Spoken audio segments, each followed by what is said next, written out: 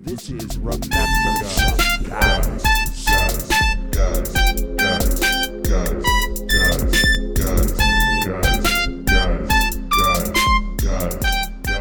I mean, that's the wrong time to do it. That's all. I'm telling you. Well, you know what it is, but that's it. It ain't gonna happen. Our ass is in the jackpot if we don't remember that guy to show where we mine our memories for nuggets of nostalgia about peripheral players, past and present, calling the game from behind home plate today. It is me, one of your hosts, Tom Hallion.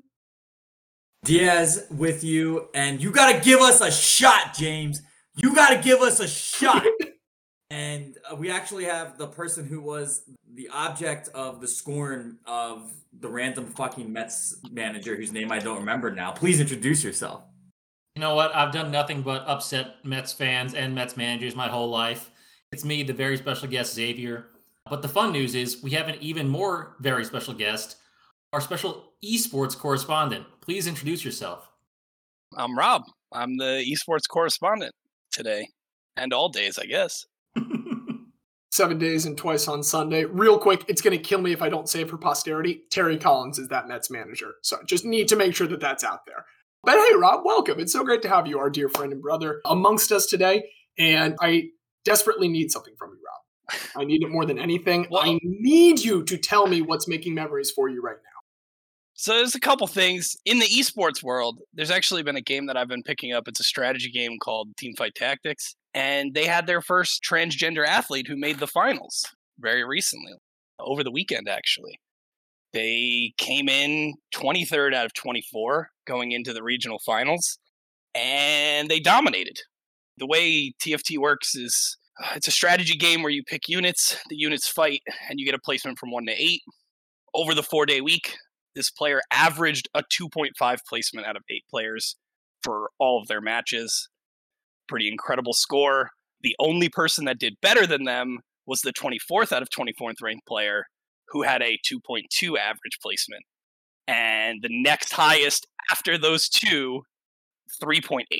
So they kind of dominated. The two lowest ranked players coming into this. Coming into the North American regional. Destroyed everyone else. Not even close. It was a complete obliteration. If this is where day, your rankings brought you, then what fundamental flaw is there with your rankings? So part of the problem, I think, with TFT in general is it's a game of chance. It's kind of like a game of poker where there are some random effects that happen when you roll for units. It's random what units you'll get, but it has like probability. So there's different things that could affect the way that you win on a given day. But the biggest reason that those two players did so well was they had a read on the meta that nobody else had. They were playing comps that no one was even attempting to play. And because they were uncontested and no one else was playing them, they were basically getting them for free. And no one else got the confidence over the tournament to say, hey, I'm going to contest them, because they were afraid they were going to mess it up because the meta comps that they were using were fairly difficult to drive and use. And, they went for it, and it came up big. Pretty incredible story. Now, Rob, I want to flex the one bit of knowledge I may have when it comes to esports. When you talk about these random things that happen and can affect the outcome of a game, that is known as RNG, correct? Yes, it is. The only reason I know that is because I watch a disproportionate amount of Zelda speedruns, and no matter which Zelda it is, if it's Link to the Past, if it's Ocarina of Time, there will always be like, ZFG is my favorite one. He'll be like, just say very monotonous, like, oh, that was good RNG there. Oh, bad RNG on Treasure Hunt. RNG is the one thing that I have picked up from this entirety, and I'm glad that I was able to contribute in some form. Yeah, you'll hear it a lot in a lot of different games. It just means that it's a random effect, and sometimes it goes your way and sometimes it doesn't. Well, it's so great to hear about that. And I mean, while you've been paying attention to esports, I know you are a lover of all sports. Anything else popping for you right now? What's hip hop happening? Yeah, I actually, do you guys know Olivia Dunn, college gymnast for LSU? Yes, I do.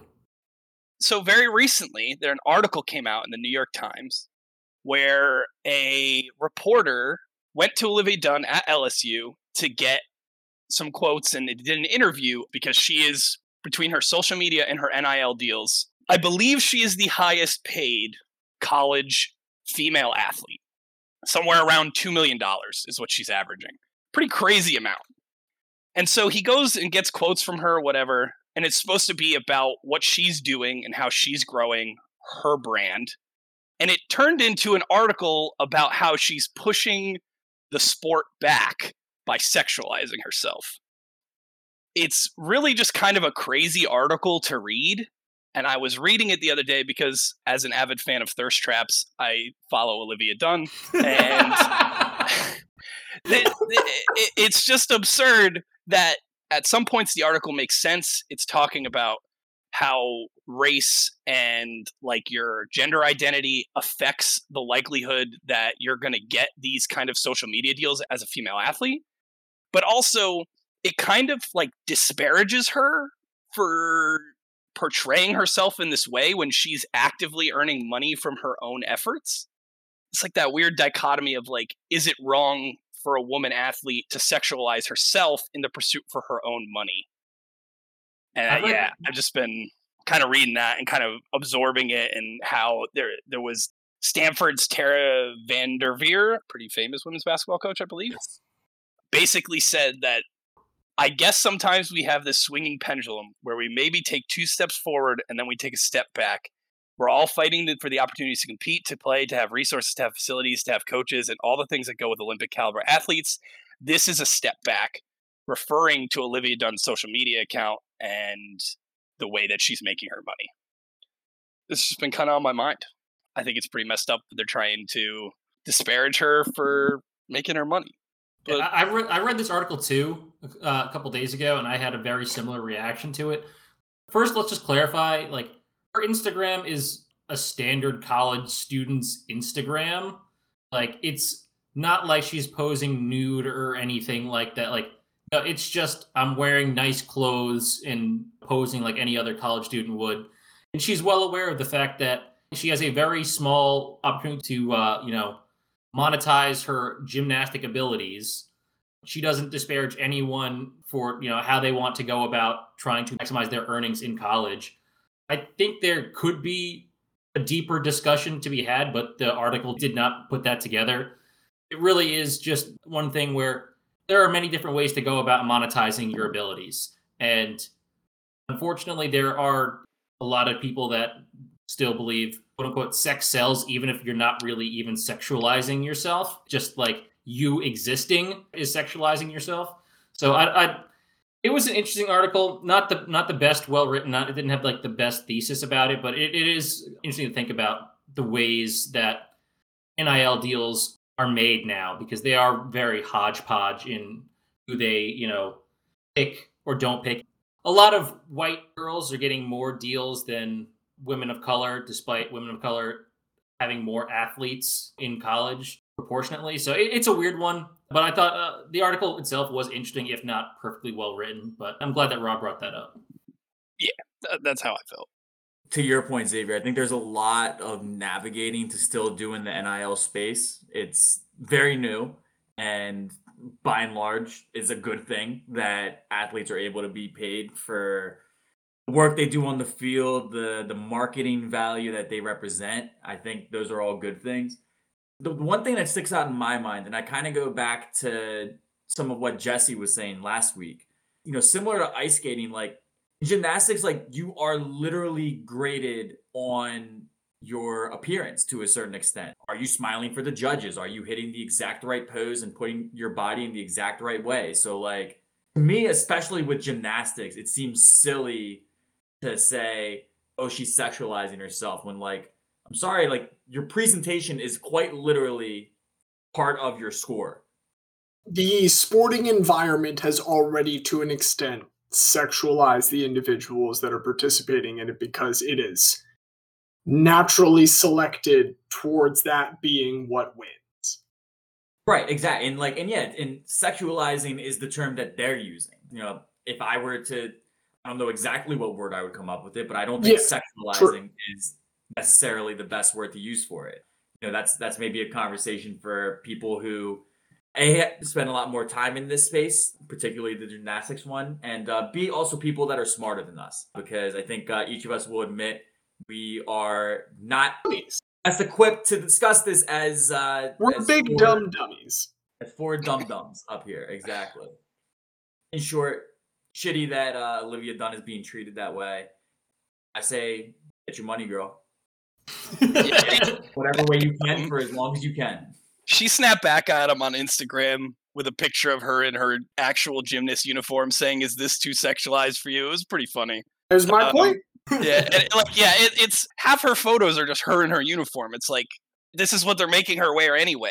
Yup. You can't fault the girl for wearing her literal uniform and then being like, wow, her uniform's sexualized. Like, that's not her fault. She's just wearing her uniform and doing what she loves. That's it was just on my mind last couple days after I read it. I appreciate you bringing that to us. And Diaz, I want to say real quick, we may be big dumb dummies, but I think you're still plenty qualified. In fact, I think you are more than qualified to contribute what's making memories for you right now. Well, on our last episode, I said that I was going to call my shot and the Phillies were going to win in 7. I didn't account for Rob Thompson's magical run of making every right decision to suddenly come to an end when, with his ace on the hill, having not been hit hard once all night and on 70 pitches, he decided to pull Zach Wheeler.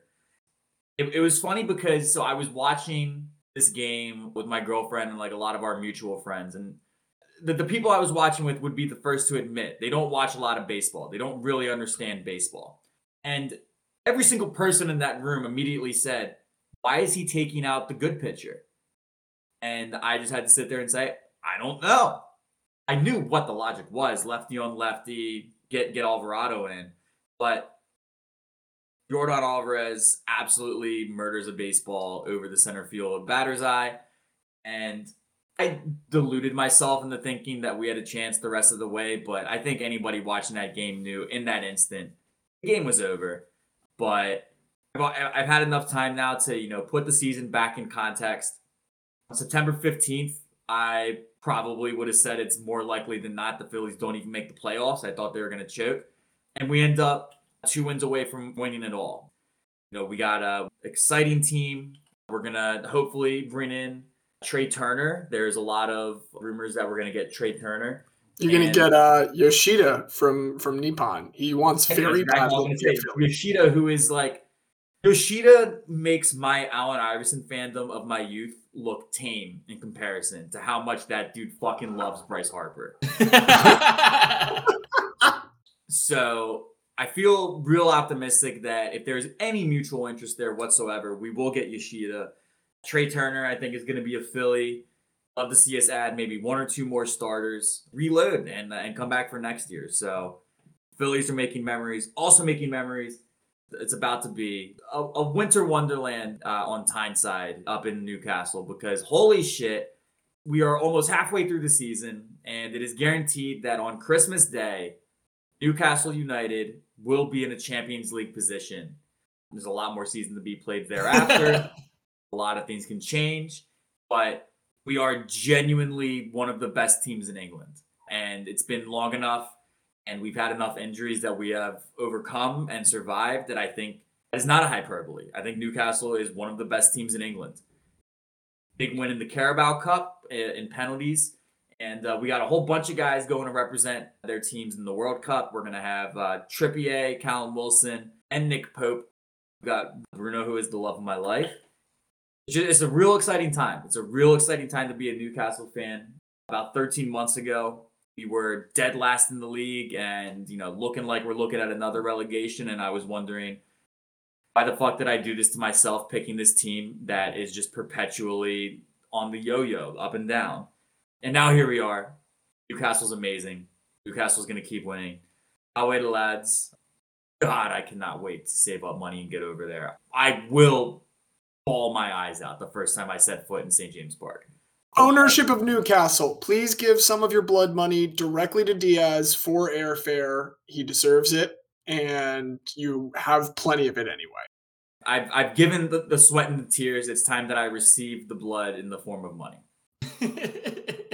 But yeah, Newcastle making amazing memories for me. And just once again, thank you 2022 Philadelphia Phillies for reminding me what my favorite drug is. And it's playoff baseball, baby. Injected straight into my veins. Speaking of fans of teams that did ultimately lose to the world champion Astros, Xavier, how you doing over there? Who's making memories for you? I'm doing all right. And, I've got two things that I want to talk about. One of them is an older story that I just happened to find out that I think is fantastic. So I'm going to lead with that one. So Robert Parrish, Hall of Fame NBA player. Do you know what his stats were in college? Absolutely not. They don't exist because Robert Parrish went to Centenary, the Centenary gentleman at Centenary College of Louisiana. So Robert Parrish was from Shreveport and wanted to stay home at Shreveport. So he went to a school that had 700 people and did play D1 sports at the time. They no longer do. But the issue that happened was the NCAA used to have a rule called the 1.6 rule. They had to convert your GPA or your standardized tests into a 4.0 scale. And if you had a 1.6 or higher, you were deemed eligible for college sports. Okay. So Louisiana, especially a lot of rural parts of Louisiana, had a different type of standardized test. Centenary, what they did was they would convert these tests into the 4.0 scale based on their grading scale. And, that was that. And because they were so small, the NCAA had never cared to look at it at all. Then Robert Parrish enrolls and they say, hey, you can't do this. And they're like, why not? The rules don't say we can't. And the NCAA's response was, the rules don't say you can. So they say, you either have to ban all of the players who you've done this for or remove their scholarships. And Centenary said, no. So the NCAA decided to say, all right, you're on probation for 6 years where nothing you do counts, and we will not record any of it. So the day they get put on probation, the NCAA realizes their 1.6 rule is stupid and revokes it. So Centenary says, okay, are we good? And the NCAA says, no, you're still punished. And so for all of Robert Parrish's career, Centenary would send his stats to the NCAA like every other school did so the NCAA could compile it, and the NCAA just ghosted them. Never recorded anything he did. They even made the AP Top 20 poll at one point, which was wild because their record was technically 0-0. So he still gets drafted despite having stats of 0 and a record of 0 because the NCAA, out of spite, refused to record anything he did. That sounds like the NCAA, I know. Such a stupid organization. It has absolutely no reason to exist. I want to abolish the NCAA. Just remember, nobody won the 2005 Heisman. The best part of this, because he was still so good, he ended up playing for Team USA at the Pan American Games in 75 after his junior season. And because the NCAA had blocked all of his stats, they didn't recommend him being allowed to go. But his coaches were able to convince the Team USA people to let him have a tryout. Ends up getting unanimously elected captain, and they win the Pan American Games with him leading the way as their best player. It's just the NCAA did their best to try to hide him from the world, and it did not work. So that's the story that's been on my mind for about a week since I first saw it. The other thing I want to talk about was another small school story. Have you heard of St. Thomas in Minnesota? I have, and I think this is a hockey story that you're about to tell. It is not a hockey story. Wow. So, St. Thomas is a small school in Minnesota, and they were previously founding members of the MIAC Conference, which is a D3 conference in Minnesota. In 2019, they got kicked out of their conference for competitive parity, in a similar way that Temple got kicked out of the Big East. But St. Thomas's problem wasn't that they were too bad. They were too good. They were crushing teams by 80 or 90 to nothing in football. And all of the other schools hated them for it. So they all went around St. Thomas's back and voted to kick them out of the league for being too good. So St. Thomas needs to find, okay, what are we going to do now? And there were options maybe to go to D2. St. Thomas decides that we're going to petition the NCAA to go directly to FCS from D3. Normally, you'd have to take 12 years, spending 5 years in D2 before moving up to D1 FCS level. They get a waiver that they can go straight to FCS, and they're on probation for 5 years before they can be eligible for playoffs or any sort of postseason play. So they end up in the Pioneer League, which is a hodgepodge league in FCS, like all over the country. Davidson, Dayton, Marist, Valpo, San Diego, Stetson, Presbyterian. The same conference, you say? It is a conference where they do not give scholarships or athletic scholarships. So it's just all of these non-athletic scholarship giving teams all in their own FCS conference that spans the entire country. This is their second year of playing FCS football, second year of playing outside of D3 football. They're 8-1 and ranked number 23 in the coaches poll for FCS. Half their team are still people who were recruited when they were playing D3 Minnesota Athletic Conference football, and they are ranked and would be going to the playoffs if they were eligible. That is the most insane thing I've ever heard, and yet they're just somehow still dominating. I'll give them 3 more years before they get kicked out of FCS for being too good and end up in D1 somehow. And be the next like Vandy of only having 6,000 people. I just thought that was fantastic. I want them to keep doing great and then not be eligible for the playoffs for another 3 years and just give themselves FCS national championships for 4 years in a row. So, we'll see what happens. I don't know if Davidson get their auto bid or not, but I do love the idea of a team still full of D3 athletes dominating on the FCS level. Xavier, did you mention what the University of St. Thomas Athletics nickname is? Do you want to say it? I know the answer, but you could say it if you'd like. They're the St. Thomas Tommies. Oh, the Tommies. The only thing that they could do to win me over more than what you just presented, Xavier, is if they got all of their student athletes to legally change their first name to Tommy. We are the only Tommies. Tom or Thomas. They can pick from any of those. It's just got to be a Tom root name. You have so many options. Like the female athletes can go for like Tamara.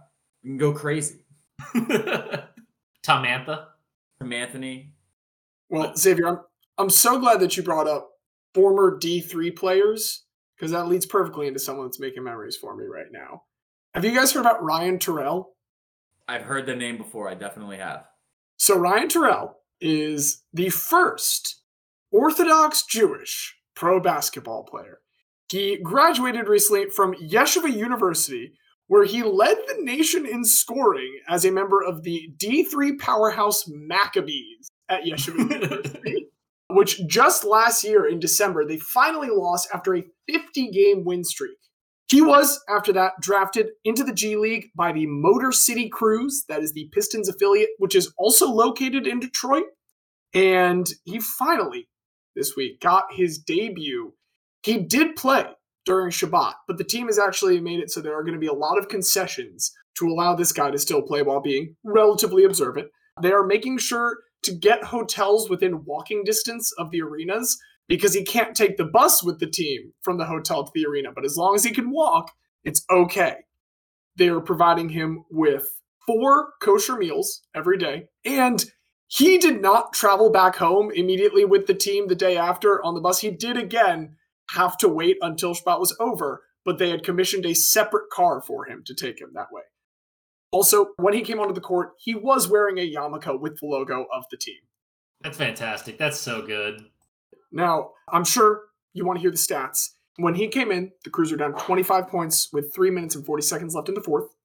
He played only the 4 minutes remaining, did go 0 for 1 with shooting, did collect 1 foul, and he did also, despite being a very godly man, break the 8th commandment.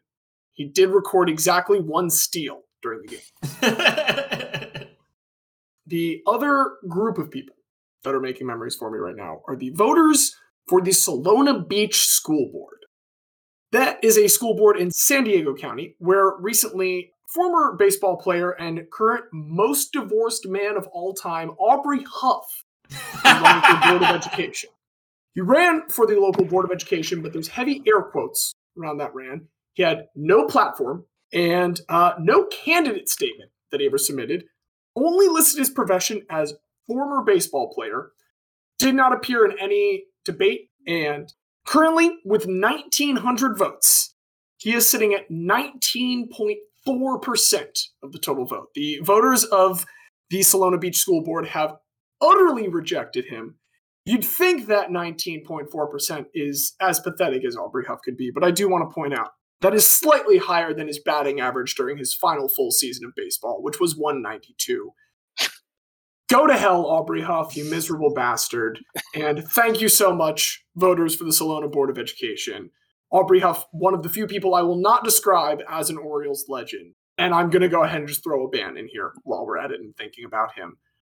But you voters, and anyone that voted that's listening to this now last week, hey, it kind of went all right. And that's all we need to say about that as we move in to our main topic today. Guys, it's a 4-year consideration. We've got a guy that is going to be brought to us by our good friend here, Rob, our esports correspondent. We got that little taste there, but I understand that the guy you brought to us, we're going to remain in this realm? No, it's a different game. But, sure, but we are remaining in the esports realm. Oh, yes. League of Legends had probably its greatest storyline of all time play out last weekend at the World Finals in the Chase Arena, actually, which they sold out. Pretty crazy. But yeah, I'm going to explain one of the players that was there. Isn't officially retired, but he said he's probably going to retire. His storyline going into it was that he's going to retire. Storyline after was that he's going to retire. But he hasn't made an official "I'm retired" comment. So we don't know. It's a little up in the air. But before I get into it, there's a few things we got to go over so that everyone kind of understands what's going on. Part of it is how League is played. Part of it is the esports scene in general. And part of it is another player who factors in very heavily. And if you don't know enough about League of Legends, you kind of have to explain this player. You'll see why shortly. The important things to know about League, I'm not going to go too in-depth about it, but the game is 5-on-5. You draft your players in the beginning, and then your goal is to destroy the enemy's nexus. It's basically just a base killing game. There's 3 lanes and 1 jungle on each side, mirrored. There's 3 turrets in each lane, 1 inhibitor in each lane, and then 2 nexus turrets, and then the nexus. So if you don't kill the nexus, you don't win the game. The way the lanes usually break down, and this is by gold, because you need gold to buy items. Items make you stronger, makes it easier to win. There's a laner in the top. He's called the top lane, because people are descriptive. There's someone who sits in the jungle. There's someone who sits in the middle lane, and then there's 2 players in the bot lane. Generally, the reason it breaks out like this is we've lost the Tom. We've put all the Tom over in the St. Thomas Tommies. We've scratched the Tom here. It's just the bot lane. Yep. So the reason it breaks out like this is for a couple reasons. So there's objectives on the map. A dragon and a giant worm called Baron. Baron only spawns after 20 minutes, but it's the top side objective. Dragon is the bottom side objective, and it spawns at 4 minutes. So it's typically more important at the beginning of the game.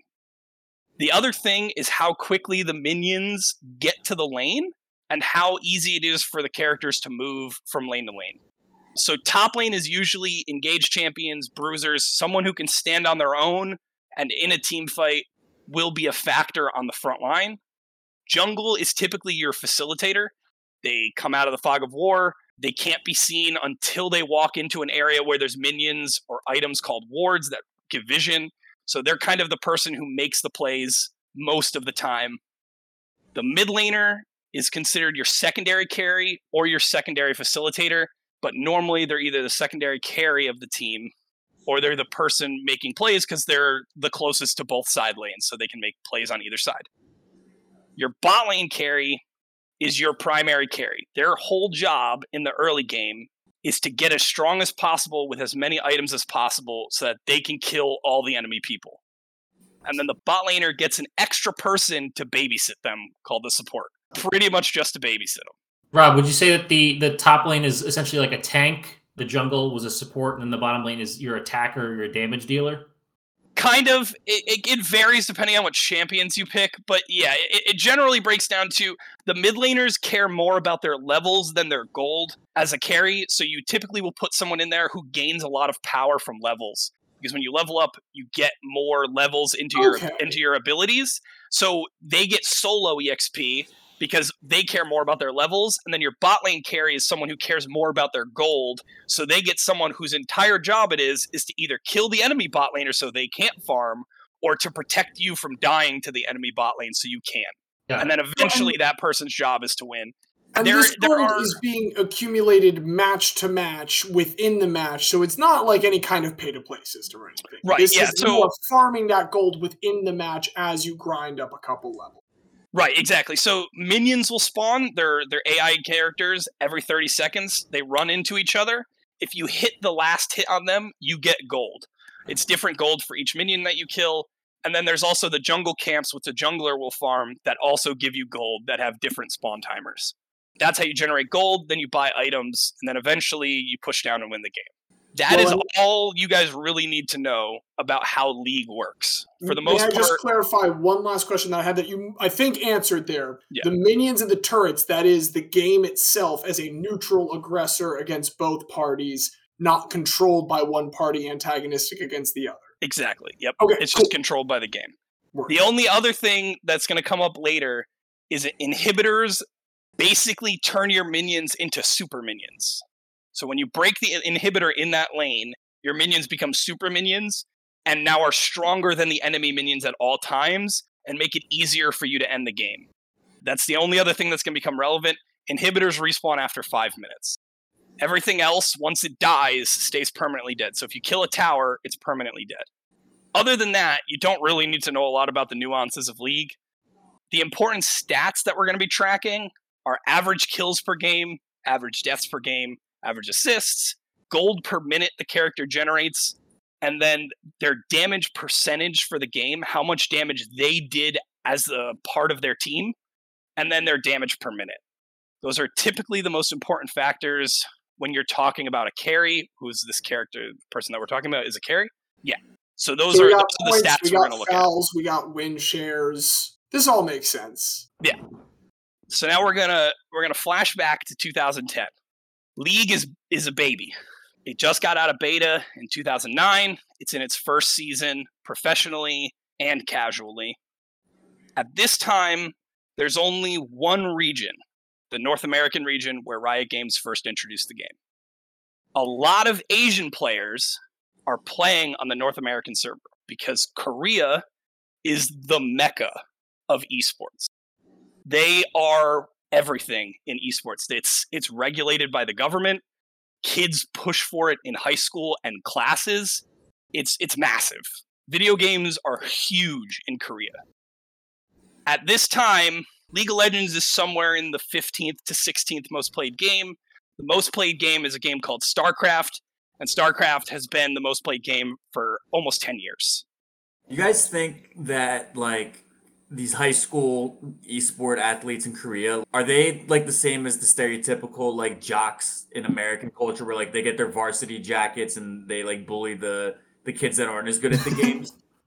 They better. That'd be awesome. I don't know about the bullying, but I can tell you that if you go to any of these tournaments with some of these big Korean athletes, there will be girls in the crowd that have "I love you" and "marry me" signs. No joke. Yeah. These they are selling out stadiums. There are specific esports stadiums. It's huge. Massive telecommunication companies are sponsors for these teams. Crazy. Is it big enough to get them out of compulsory military service? It is not. That is the only thing it is not big enough to do. I mean, if BTS isn't enough to get you out of compulsory military service, I do not know what is. So League starts in 2010. A lot of Korean players are playing on the North American server, but they don't have their own server. Flash forward to 2012, Korea gets its own server. And in their first year with their own server, it jumps to almost 24% of players playing at PC bangs, 3 million concurrent users. This is League's explosion. League becomes the second biggest game in Korea basically overnight. And in their first year, Korea comes in second in the World Finals. They have had their server for less than a year, and they're already the second best region in the world. And the only team they lost to, the Korean team was supposed to win. They lost on like a miracle run by a Vietnamese team that came out of nowhere that was like playing on the Korean server. The other thing that's important to know is there's 2 major tournaments in League of Legends, the Mid-Season Invitational and World Finals. These are the only 2 international tournaments. And the way you qualify them is in Korea, you can only make it to the Mid-Seasonal Invitation by being the first place team. If you're not first place, you can't make the Mid-Season Invitational. And for World Finals, there's 3 ways you can make it. You can qualify based on points. So your placement at the end of the playoffs gives you a point value for both the winter, spring, and summer seasons. After the summer seasons, the team with the highest qualifier points is second place. And then the team that wins summer is also auto-qualified as first place. So your first and second seed. And then the third seed is qualified through a regional qualifier, which is a gauntlet-style run. So you have to play the lowest raid seed, which is usually the 6th seed, plays the 5th seed. The winner of that has to play the 4th seed. The winner of that has to play the 3rd seed. And then the winner of that is the team that goes through. So if you want to make a run, you really have to put in work. And each one of these is best of 5. So you have to win 4 best of 5s if you're the 6th place team. Right around 2013, our player and another player that's very important. So our guy, Kim Hyuk-yu, which I'm never going to say his name again. Kim Hyuk-kyu. Kim Hyuk-kyu, cool. Also known as Deft. We're going to refer to him as Deft for the rest of the time so I don't butcher his name. And a man named Faker, Lee Sang-hyuk.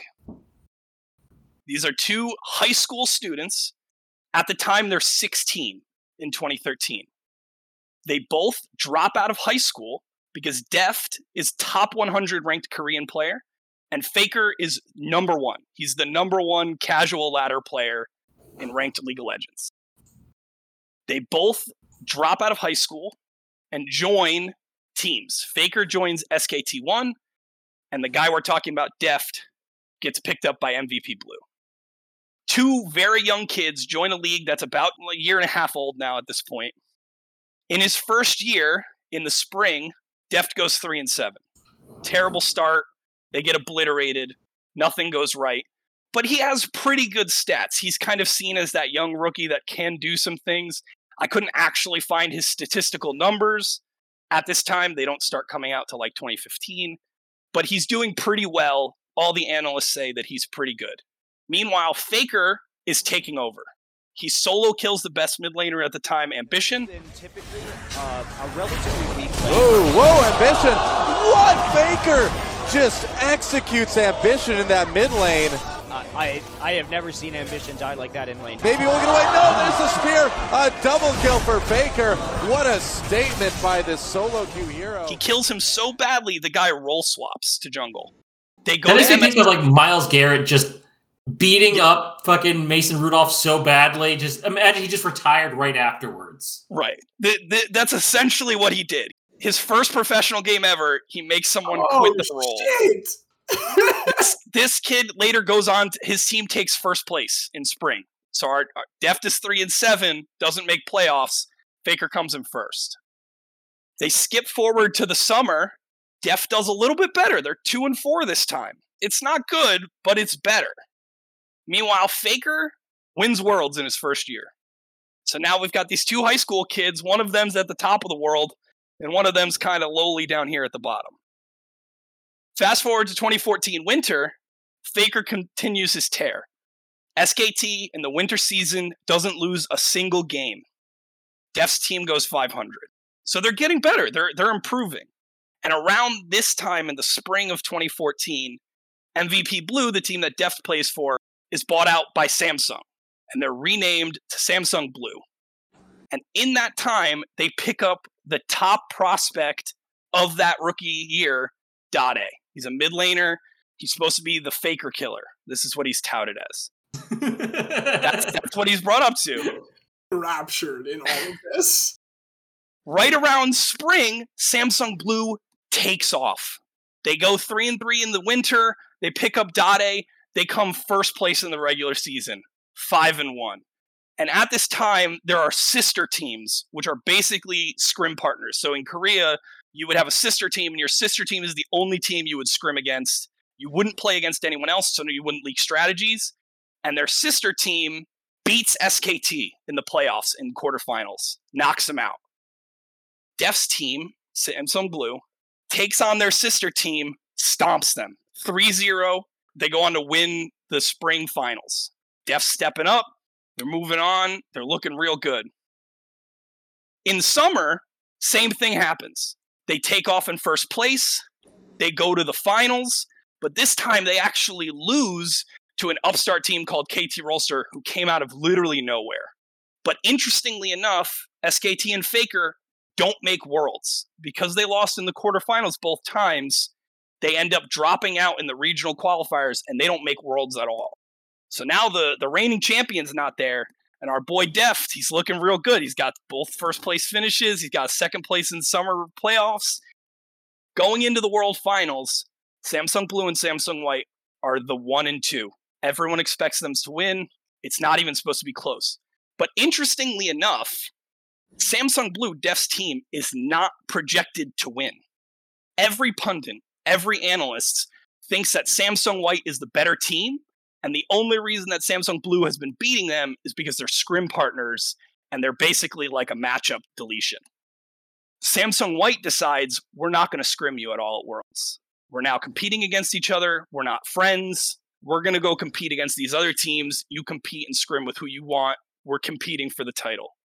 Samsung Blue makes the semifinals against their sister team and gets obliterated. It was the fastest 3-0 at the time. Wasn't even close. They get absolutely destroyed. Deft falls out in the semifinals. Samsung White goes on to win Worlds. That's wild to think about. Just like it almost sounds like your reserve team just said, you know what? No, we're better than you. Fuck you. We're going to be number 1. And then they do it. Yeah. And it was convincing. It wasn't close. What is like Deft's role on the team? Deft is AD carry. He's the primary carry of the team. Okay. So from now on, I have stats. So you'll start seeing stats. Okay, cool. In 2015, China, under Tencent, buys out Riot Games. So now Tencent owns Riot Games. And the Chinese organizers and sponsors decide, hey, league's popping off in China. It's the biggest game. We're going to start winning. So what do? They start offering all of these Korean young players, Deft, the whole Samsung White team, the whole Samsung Blue team, Faker, absurd contracts. At this time, the players are making something like 20 to 30K USD, decent money, but for a whole year's of work with how much effort they're putting in, it's really not great. Deft gets offered $1.2 million a year to move to China and join this Chinese team, EDG. Of course he takes it.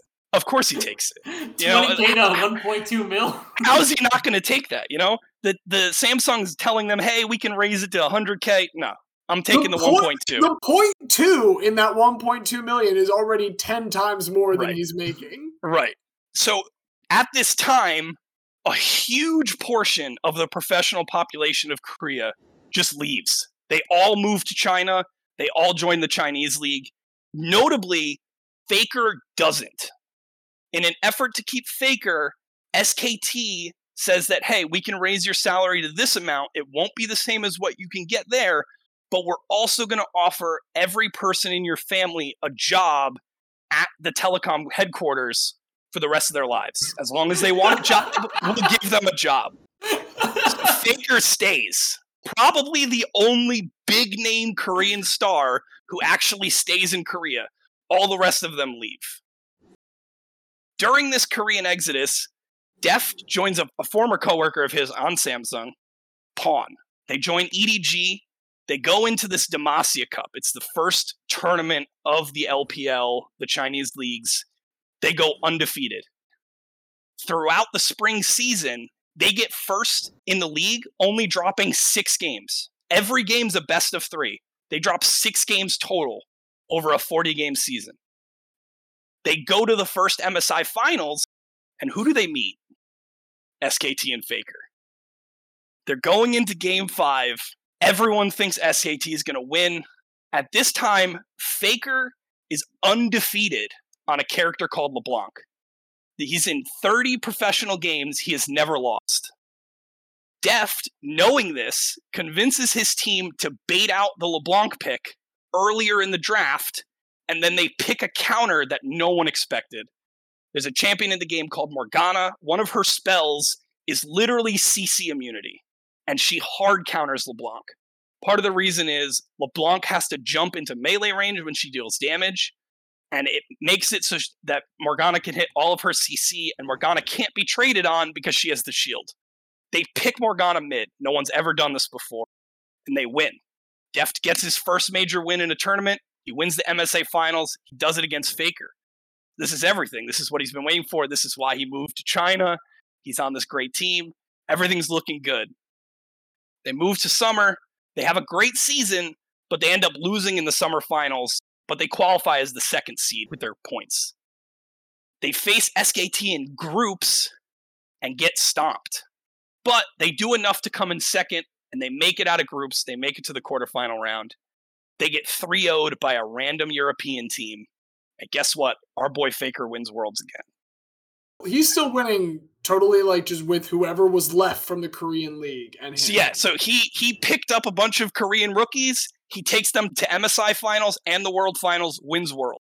He's got his second Worlds title. The only person that stayed with him was his jungler, Bengi. He's the only person that stayed. And Bengi and him are basically, they're the 1-2 punch of SKT. They take the World Finals. He's got 2 wins. Now, League's only been out for 5 years. There's only been 4 world champions. Faker has 2 of them now. This is unprecedented.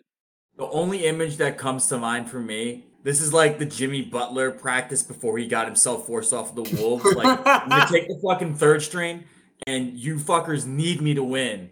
Except he didn't just do this in a practice. He did this on the world stage. Yeah. You know what it reminds me of? It's making me think of the 06-07 Cavs if they had actually won. Or just LeBron and a bunch of people or guys. Eric Snows, Adrunas Ilgauskas, Booby Gibson, Sasha. Oh no, they didn't have Sasha. They had guys. Anderson Varejao. Anderson Varejao, yes. Varejao, of course. It makes me think of that. It's just like this guy and then all of the actual guys. We can call them what they are, schmucks. Yeah, he's a legend. And he gets rewarded for it. So Faker earns the Bonjour throne. He's the first non-StarCraft player ever to earn the Bonjour throne. And I have a bit of an essay that I'm going to read. It basically describes what is the Bonjour throne and how is it relevant. The term originated from Buddhism, and it's typically used to call yourself. You call yourself a Bonjour, but it eventually develops in the StarCraft scene to refer to the most dominant player of the time. 3 StarCraft players have ever earned the Bonjour throne, and those 3 players were so good at the time when they won the throne that it was a foregone conclusion that they were going to win every tournament. They were going undefeated. They were stomping players by unheard of margins. And at this time, they're playing in the most competitive region, Korea. It's the only region that matters for StarCraft. They're stomping everyone. This is momentous. Faker's the first person ever to get this throne. It's huge. The fact that they put him on the throne before the 2016 season is basically a call that Korea is saying, we have the best player in the world. You can't beat him. It doesn't matter what you do. I don't care if you're Deft. I don't care if you're China. I don't care who you are. We have Faker. Korea's winning world. What does the throne look like? Because I'm trying to find a video it's just a right recliner. now. It's just a recliner chair. It's not really it. It's more evidence. It's a physical object. I thought you were going to say there was nothing. It's Faker in an arena with people.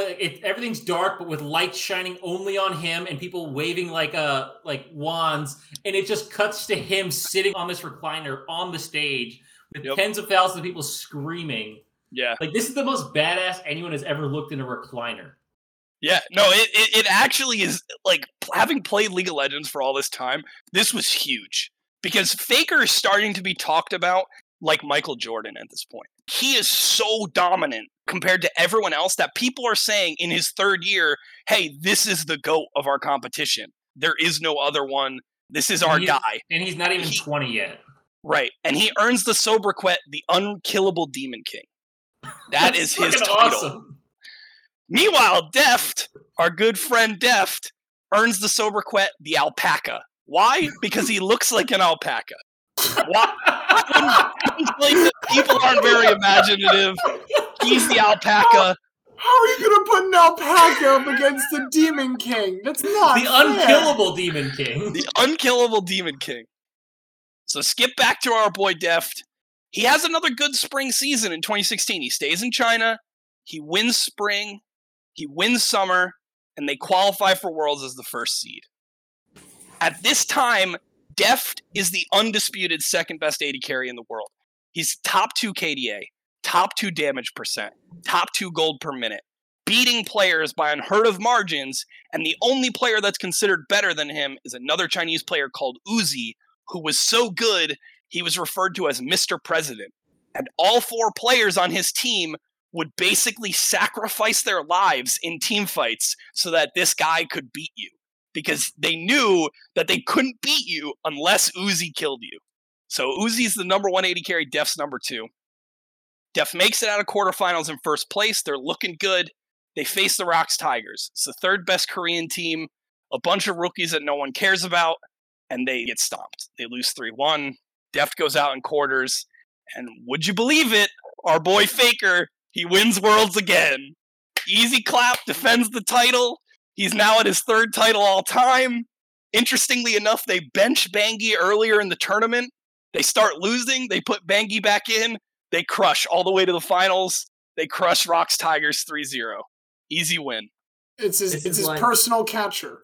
This is like the 92 Dream Team when they benched Michael Jordan when they played against the scrub team so that they could lose. Just to like put it in the team's head. Like, listen, you can lose. You create that sense of urgency. 2017, there's an announcement. Deft is leaving China. He's going back to Korea. His trip to China wasn't as fun as he thought. They played well, but he doesn't really speak Mandarin very well. He's kind of tired of talking through a translator, and the Chinese fans never really warmed to him the way that they were told that they were going to warm to them before they joined the Chinese league. He comes back to KR, and he creates the super team. It's basically every old Chinese player, every player that left China that hasn't beaten Faker, and they put them all in one roster. This is how we're going to beat Faker. We're going to take literally every God player. We're going to put them all on one roster. Faker can't beat us. There's no way. The roster is Score, considered the best jungler at the time. His good friend Pawn, the same guy he was playing mid lane with at EDG. Smeb, the highest touted rookie top laner. And Mata, who interestingly enough was considered the reason that Samsung White, back in 2014, won their world title. Mata is considered the best support in the world. That's why they won. Deft gets to play with him now.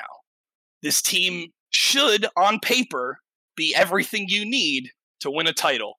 Or at the very least, beat Faker, right? They get first seed into playoffs. They're playing in the semifinals against SKT. What happens? Faker 3-0s them. They get absolutely destroyed. That's gotta be so disheartening. It's like, we're gonna put together the best team money can buy solely to crush this one guy. And then he makes them his bitch. Yet again. That's exactly what happened. A sweep is bad. It was bad. It was bad to watch. Because KT Rolster is actually the rival team of SKT because they're actually rival telecom communication companies. And they would specifically put them against each other in all esports games. And it was touted as the big rivalry match. KT's here. They're here to play. They can finally beat SKT. They beat them twice in the regular season. This is their chance. And they get dominated. Not even close. They again have an incredible summer regular season. They're the first seed going in. They play SKT in the finals this time, but they lose 3-2. It's a better finals, but they lose to Faker again. And at this time, Deft has the best stats of any player. He's the best KDA, the best average kills, the highest damage percentage. He's higher than Faker in every countable statistic that we have, and he still can't beat Faker.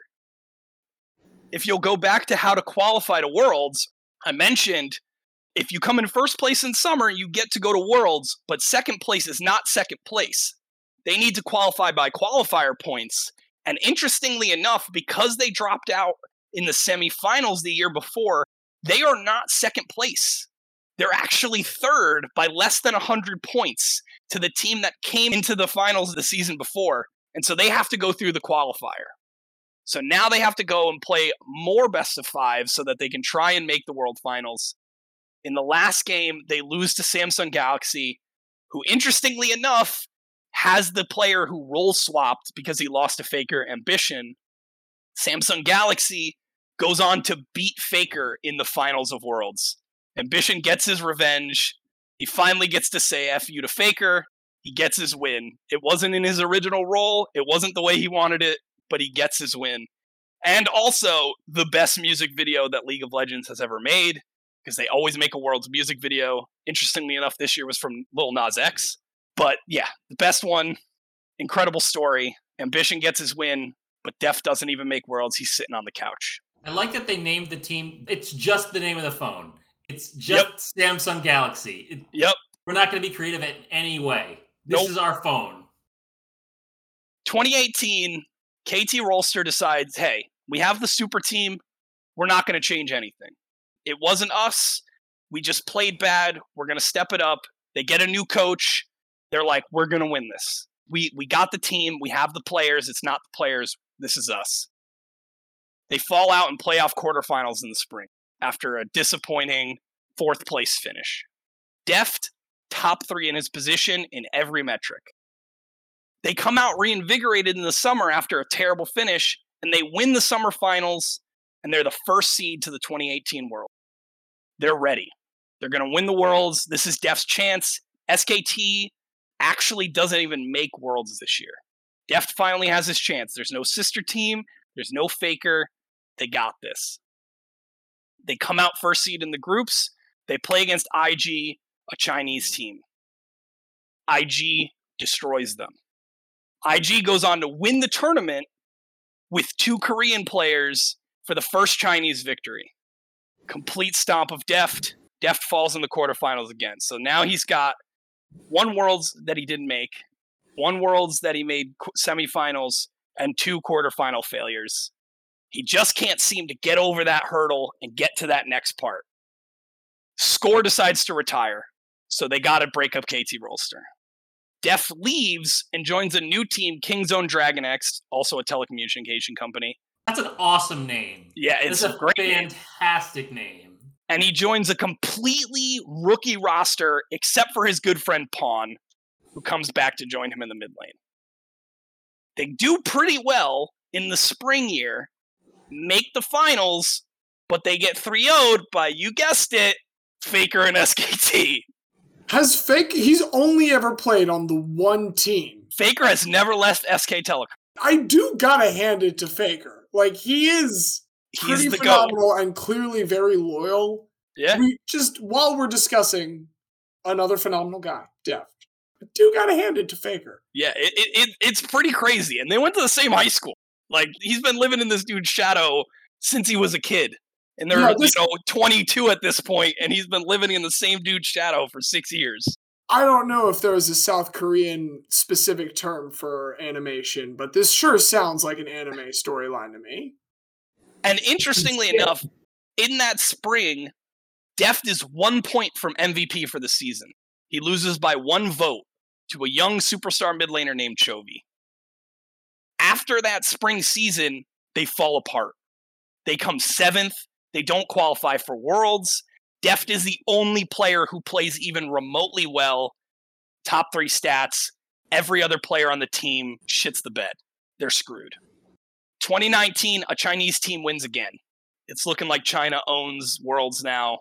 China's now taken over as the big dog region. 2020, you'll remember our boy MVP Chovy from last year decides to team up with Deft. They're going to do it now. Pawn retires. They pick up the superstar rookie Keria and a young jungler who's kind of okay, but nobody really has any hype for. They place 3rd, but they lose to Faker in the quarterfinals in spring again. Gotta get a better jungler. Jungler is my favorite position. Yeah, it's a pretty great position. By a wide margin. And then in summer, they play well again, but they lose 3-0 to the eventual Worlds winners, Damwon. Come out of nowhere, revolutionize the way the game is played. Their support develops an entirely new way to play the game. They changed the meta? They did. They didn't change the meta in the positions, but they changed the meta in the way you play the game, and it's played that way ever since. I know it's only 2 years, but still. I mean, that's the still game is pretty up long in for 2 weeks. esports. Yeah. So. Deft has his worst Worlds finish ever. He doesn't even make it out of groups. They play a tiebreaker, and he comes in third. So he's got the superstar rookies in Chovy and Keria. They can't even make it out of groups in Worlds. Deft and Chovy leave. They're done. DRX, we're out of here. We're going to join Hanwha Life. They end that split third again, but they lose 3-0 to the reigning champions Damwon in the playoff semis. Summer is a huge disaster. They come in 8th, the worst position that Deft's ever finished in a season. They make the regional qualifiers, and they have a miracle run. They start beating everybody. From last place to first place, they qualify for Worlds as a 3rd seed, and then they make it out of the group stage. They're in the quarterfinals. Deft's playing great, top 3 stats. They've got Chovy. Everything's looking up.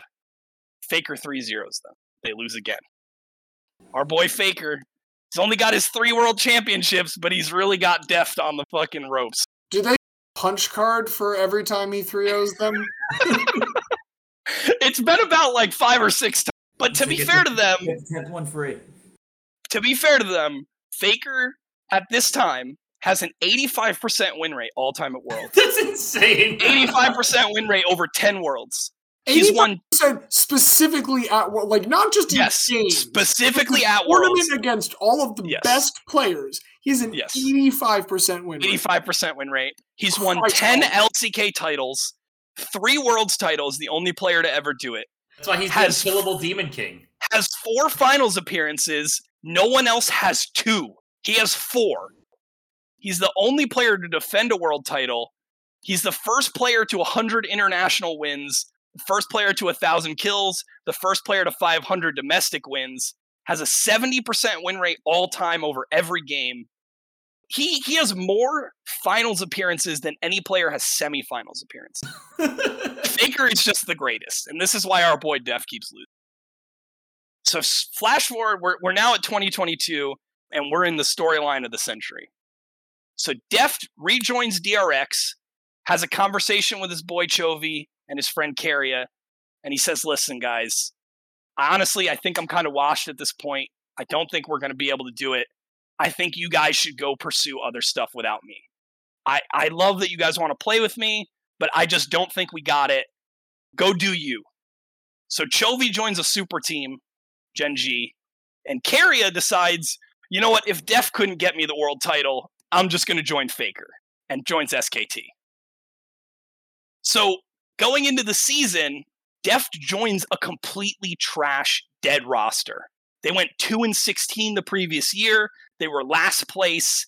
Their top laner was a promising rookie named Kingen, but he is embarrassing. He's getting destroyed by everyone in 1v1s. He's dying solo to the enemy laner, unheard of things. His good friend Piochik, who kind of lost him earlier in 2018, is his jungler again, who gets benched for his poor performance. They have a good rookie in a guy named Zeka, who's pretty good, but like he's not really that good yet. But they do have one shining light, and that's they have the support Beryl, who's the reigning world champion. He's very good, but he has one fatal flaw. He loves waifus, and he loves gacha games, and he doesn't focus on the game. He's often found playing Genshin Impact, not focusing, not playing League of Legends, not practicing, not studying, not doing anything. What is the Moneyball meme with fucking Jonah Hill saying, this is Beryl, he's the greatest in the world, his one flaw, he loves anime girls. I mean, it's, I'm sure, a recurring issue in this particular sport. They go 11-7 in the spring.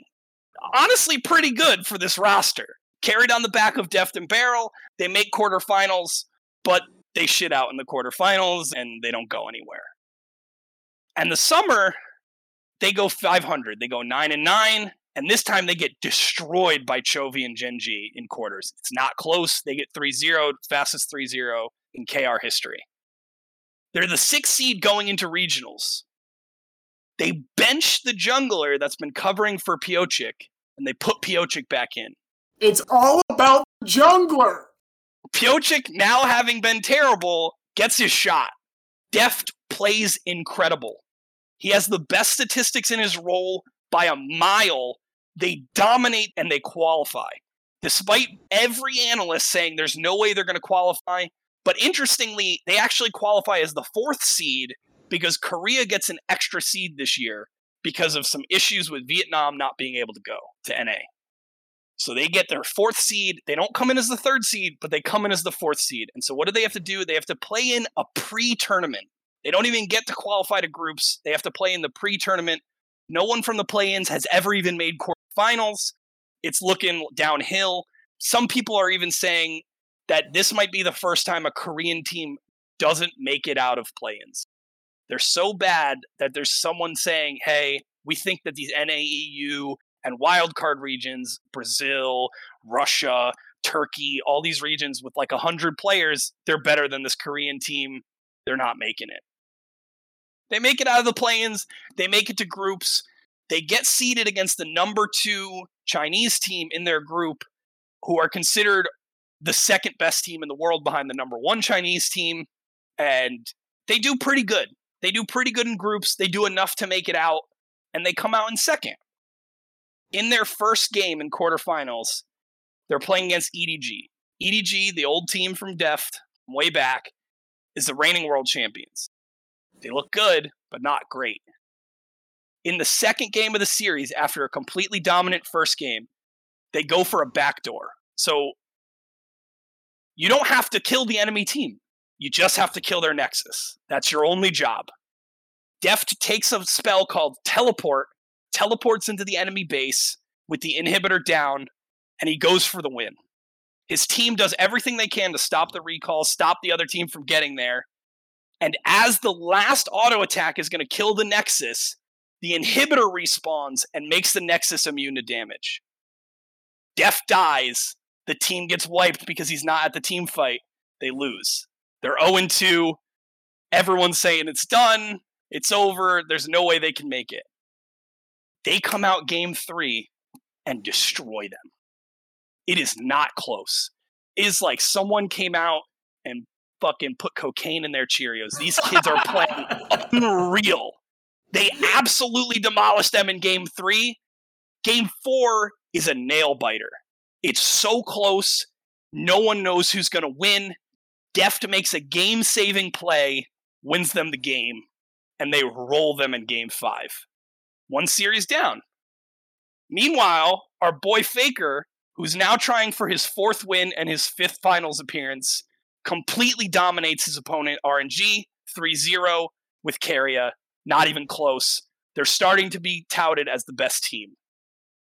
Deft, in the semifinals, his first semifinals appearance since 2014, goes up against his good friend Chovy. The guy who he told, hey man, go off on your own. I can't win you the title. Gen G is 8-0 against DRX this year. They stomped them 3-0 in the playoffs. Everyone projects this as a 3-0. Everyone projects this as a stomp. DRX comes in 3-1. Their rookie mid laner takes out the MVP Chovy. They win. They're making it to the finals. How? No one fucking knows at this point. This is probably the craziest storyline that's ever happened in League of Legends.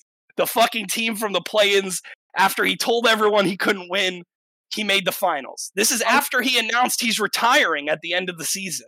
He said he's retiring, and they take him to the finals with a rookie and a guy whose nickname is Pio Shit because he's so bad that everyone calls him shit to his face. Oh my god. Meanwhile, a very good final season of the anime. Yeah. Meanwhile, Faker dominates the number 1 Chinese team projected to win Worlds 3-0. Faker breezes into the finals. I cannot tell you how crazy this storyline is. For Faker to go up against Deft in Deft's final season in the World Finals. 1 week ago, they faced off. And the Chase Center, my friend went, he said the stadium was shaking when they announced the players. People were going nuts. This is the biggest storyline that's ever happened. But again, all the analysts are saying, it's SKT, man. You know, there's no way Faker loses. He hasn't lost to Def yet. He's been stomping him for 10 years. He's got the best support in the world, Keria. He's got the best top laner in the world. Kingan's the worst top laner at this World's Finals. It's going to be a complete stomp on the top side of the map. Kingan's going to die solo 5 times. People are betting hundreds and hundreds of dollars on Faker to win his 4th title. Everyone thinks it's a formality at this point. We get into game 1, and everything goes T1's way. It's a complete stomp. It goes exactly how predicted. DRX picks a highly contested champion that SKT has a complete counter for, just like they did to Faker in 2015, and they completely roll them. It doesn't look close. Everyone's, they're writing their checkbooks. It's done. T1's going to win. Game 2, DRX copies the exact same strategy that SKT used in game 1. They win in a pretty convincing fashion. It's a game now. It's looking pretty close. The idea of just being like, every game is so different. You can just switch up strategies like that way, where it's like, okay, we're going to play completely different in this next game. In fact, we're going to copy what the other team did and just see if we can use it against them. Like, you can't do that in any other sport. You can't just change up exactly how you play at the drop of a hat. There's an important thing to note, too, is the way the draft breaks up matters. So your side, whether you're blue or red side, changes the pick order. So blue side gets first pick of the draft. Red side gets last pick uncontested. So is that champion that you can pick in the first pick so much better that your opponent can't counter it? Or is having the last pick when they've picked all of their champions and you can counter it more valuable? So that's kind of the differences in why you can change strategies. That makes sense. No, I mean, to Xavier's point, what I was going to say is, like, imagine if Navy was down like 28-0 at half to Hawaii and then said, all right, we're going shotgun 5 wide now. Fuck it. Yeah. These guys are really kicking our ass. What if we tried that? Yeah, that's pretty much. So game 3, T1 does the same strategy they did in game 1, and they win. So everything's kind of looking exactly. It's whoever gets blue side picks that strategy, they win the game, which is bad for DRX because game 5, if DRX wins game 4, game 5 is SKT's pick. It's got to be because they're the first seed. This has turned into like a tennis where you're just waiting for the first person to break serve. I love it. Yeah. Game 4, SKT is up a lot. 8,000 gold in the first 20 minutes. It's actually not that much. It's like 6,000. Unheard of margin. Everyone's writing it off. Game's over. DRX make a huge comeback. They win the game, push the game to 5 series. It's important to note at this point in the tournament, Faker is playing like shit. He's playing terrible. He's getting dominated by this rookie in DRX, and the only reason his team is doing well is because his bot lane is destroying Deft as hard as Deft's rookie is destroying Faker. So neither one of them, this big story about both of them being relevant, are relevant at all to the story. They're actually liabilities to both of their respective teams, which is hilarious in their 10th year. And then the big matchup that matters at this point is top lane. Zeus versus Kingan. Zeus is considered the best player in the world at this point. He plays for SKT. Kingan is considered the worst player in his position. But in game 4, something crazy happens. Kingan dominates, and he's the reason that DRX won game 4. Game 5, they pick him the same champion they picked in game 4. SKT doesn't ban it. They think, hey, we have the counter. Zeus is the better player. We're not going to ban it. DRX picks a completely different strategy that they haven't shown all tournament. Game 5 of the finals, they pick totally different champions. They ban 3 different picks that they haven't banned all series. They pick 4 of their 5 champion picks are completely different. They're going completely off the wall. No one knows what they're thinking. This is game 5. Why would they do this? SKT's back on blue side. Blue side's won every game. Why would they take this risk? They go into the game and they dominate the beginning of the game. It's not close. They win a team fight and they take Dragon and they're on their way to take Baron. And I haven't explained what Baron does, but essentially it does similar to what the inhibitor does. It makes your minions superpowered. And there's a very important thing that's been happening all tournament. There's a spell in the game called Smite. Smite does 900 true damage. It's how everyone secures the objective. Nothing can really out-damage Smite. If the jungler is doing what they're supposed to do, the jungler who hits Smite on the objective should get the objective every time. Pyosik has missed 4 of these Smites this match. He's lost Barons and Dragons to 80 carries. He's lost them to the jungler outsmiting him. He's not calculating correctly the damage that the team is doing to the objective, and he's missing Smites. DRX has the game won. They go to take Baron, and Pyosik misses again. SKT gets the steal, and they stall the game. And SKT then pushes bot lane, takes the inhibitor, and it looks like they've taken the game. Everything's done. Faker misplays, and he's caught out by Deft. Deft gets the kill in the crucial moment. They push down, they win. Deft gets his first win over Faker. It's at the World Finals. The miracle happened. It actually fucking happened. Deft got his W. All in all, he had a pretty fucking good career. He was consistently the top 4 player at his position. He took 5 different teams to Worlds because he couldn't beat fucking Faker. And he qualified 7 of his 10 years. And in his miracle retirement run, the Alpaca beats the Demon King. And there you go. James, you know what this reminds me of? It makes me think if Holly McPeak had actually at one point beaten Misty May and Carrie Walsh with the, switching between so many different partners and always losing to the same people. If Holly McPeak had actually won at all against them, that would be what this is. It was pretty unreal. I watched it live. A couple of my friends went to fucking San Francisco and went to Chase Center and watched it live. I was personally rooting for Faker because I'm a bit of a Faker fanboy. That's my Michael Jordan. But he couldn't do it. But Faker will come back. He always does. Dude's got fucking every title ever known. He'll get his W. Well, I thought that was phenomenal. Now that you, Rob, have brought this guy before us, the guy Bunal, it's time for us to take a closer look. I don't know how long we'll need to look closer because it's an incredibly good story. Just the playoff run alone, having to first face elimination and then fight one former best friend and then another best friend in the finals and then getting the win in the face of your 10-year rival from the same high school as you. It's a delectable story. I definitely am leaning towards yes, but I'd be interested to hear if you guys have anything else to add. I love this. It's so fun because esports is one of those things where I've always wanted to really get into them because I see how excited people are. It is extremely difficult. It is a very hard skill. Like, careers are usually very short. So for someone to have been doing this for 10 years and then finally get the payoff, that after that much time, I think that's awesome. I think it's so cool. Yeah, I mean, we hit a lot of the themes that are central to Guy here, right? We have the overcoming of adversity, the longtime rival that you just can't quite get the best of, team hopping, the very human nature of taking the money when it is presented to you, going from 20,000 to 1.2 million, quite a big come up.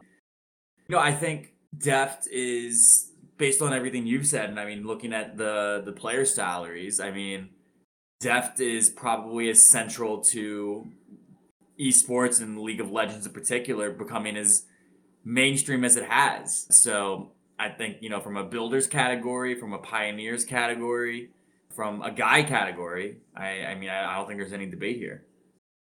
Also just glad that as soon as I heard jungler, I could tell that's got to be the most important thing on the map, and particularly there at the end. You've confirmed that for me, Rob. Oh, it definitely is the most important role, and typically teams do not win if they have a bad jungler. DRX might be the only team that's ever won with a truly bad jungler. And people were even saying in the match, they were like, I need DRX to win because if they lose, this jungler is going to off himself. Because of just hyperbole. Just the sheer pain that he would have gone through knowing that they had so many chances to win so many games. and he was losing the objectives because of his own lack of skill. And it's like a tangible him problem. Like there's no one else you can point fingers at. This isn't like my team messed up. This is like my only job is to do this, and I missed 4 times in the finals when I wasn't even supposed to be here.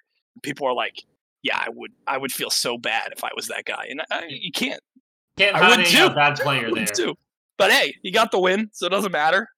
Apparently you can miss and you'll win. In the beach where Pyoshi was walking, when there was just one set of footprints, that is when Deft was carrying him.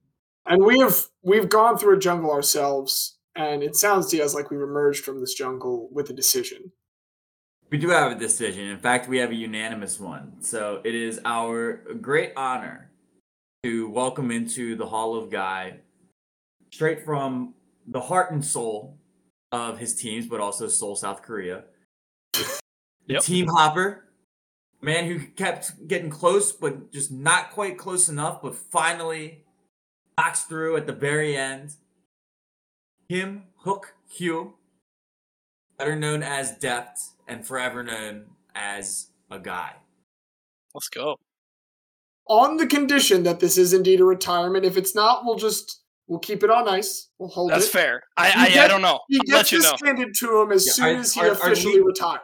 Are League of Legends players like boxers where like Tyson Fury is going to retire 8 more fucking times before he actually retires? So that happens a lot in North America. It hasn't typically happened in Korea, but normally when a player says they're going to retire but then doesn't officially retire, it can at times mean that they're not actually retiring.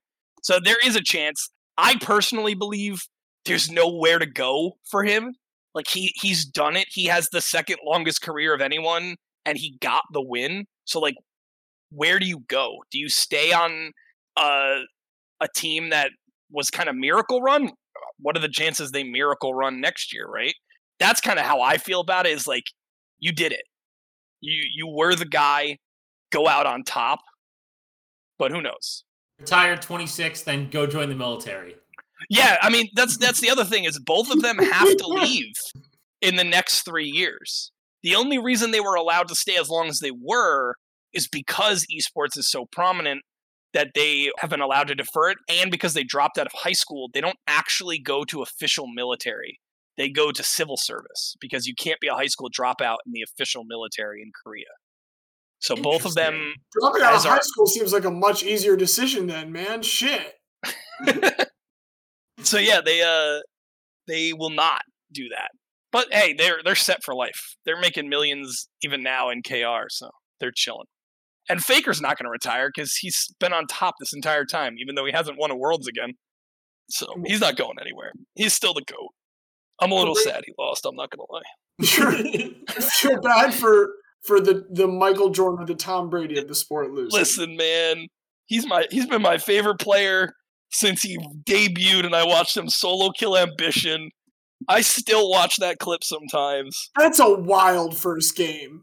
Ambition at the time was the best player in the world. It wasn't close. And he just stomps it. He just solo kills him. It's just crazy. I still remember watching you watch League back in 2012, like the house 2012, not the year 2012. Just walk by your room and just, oh, what you doing, Rob? League. Yep. Okay, cool. I don't even play the game anymore. I literally only watch the esport. I just love it. It's like actually entertaining. It really is. It's like, if you know what's going on, it's crazy. It's League is selling out stadiums. They're selling out the Chase Center. They had like movie theaters that were dedicated to the League World Finals, where people were going to movie theaters with their friends and family who have never watched League and just like watching this epic finale play out. It couldn't have been more perfect than it was. It's like there were so many chances for one of the super teams or the best teams to come out and win, and it couldn't have been more perfect that it was just Deft just coming out and finally beating Faker. And you couldn't have written a script that was that pretty. That's how you know it's sports. Yeah. We appreciate your dedication to the sport. It's what made you the ideal candidate to be our esports reporter, and we look forward to your future broadcasts. truly, thank you. This was a phenomenal story, and your hard-hitting journalism into the esports community is appreciated here. We thank you, and we thank you, listeners, for checking it out once more. And just because I feel like I always forget to say this, we thank Zach for our just excellent theme music. What a joy it is to hear that while I edit every single week. Is elite, just like Joe Flacco. A friend of mine who's a Jets fan was ragging on Joe Flacco before the season when the Jets had to start him for 2 games. Well, he was wrong. Joe Flacco's elite. Joe Flacco's elite, and I'm James. I'm the very special guest, Xavier. I'm the esports correspondent, Rob. I'm Diaz, and as Stephen Hawking once said, intelligence is the ability to adapt to guys. God.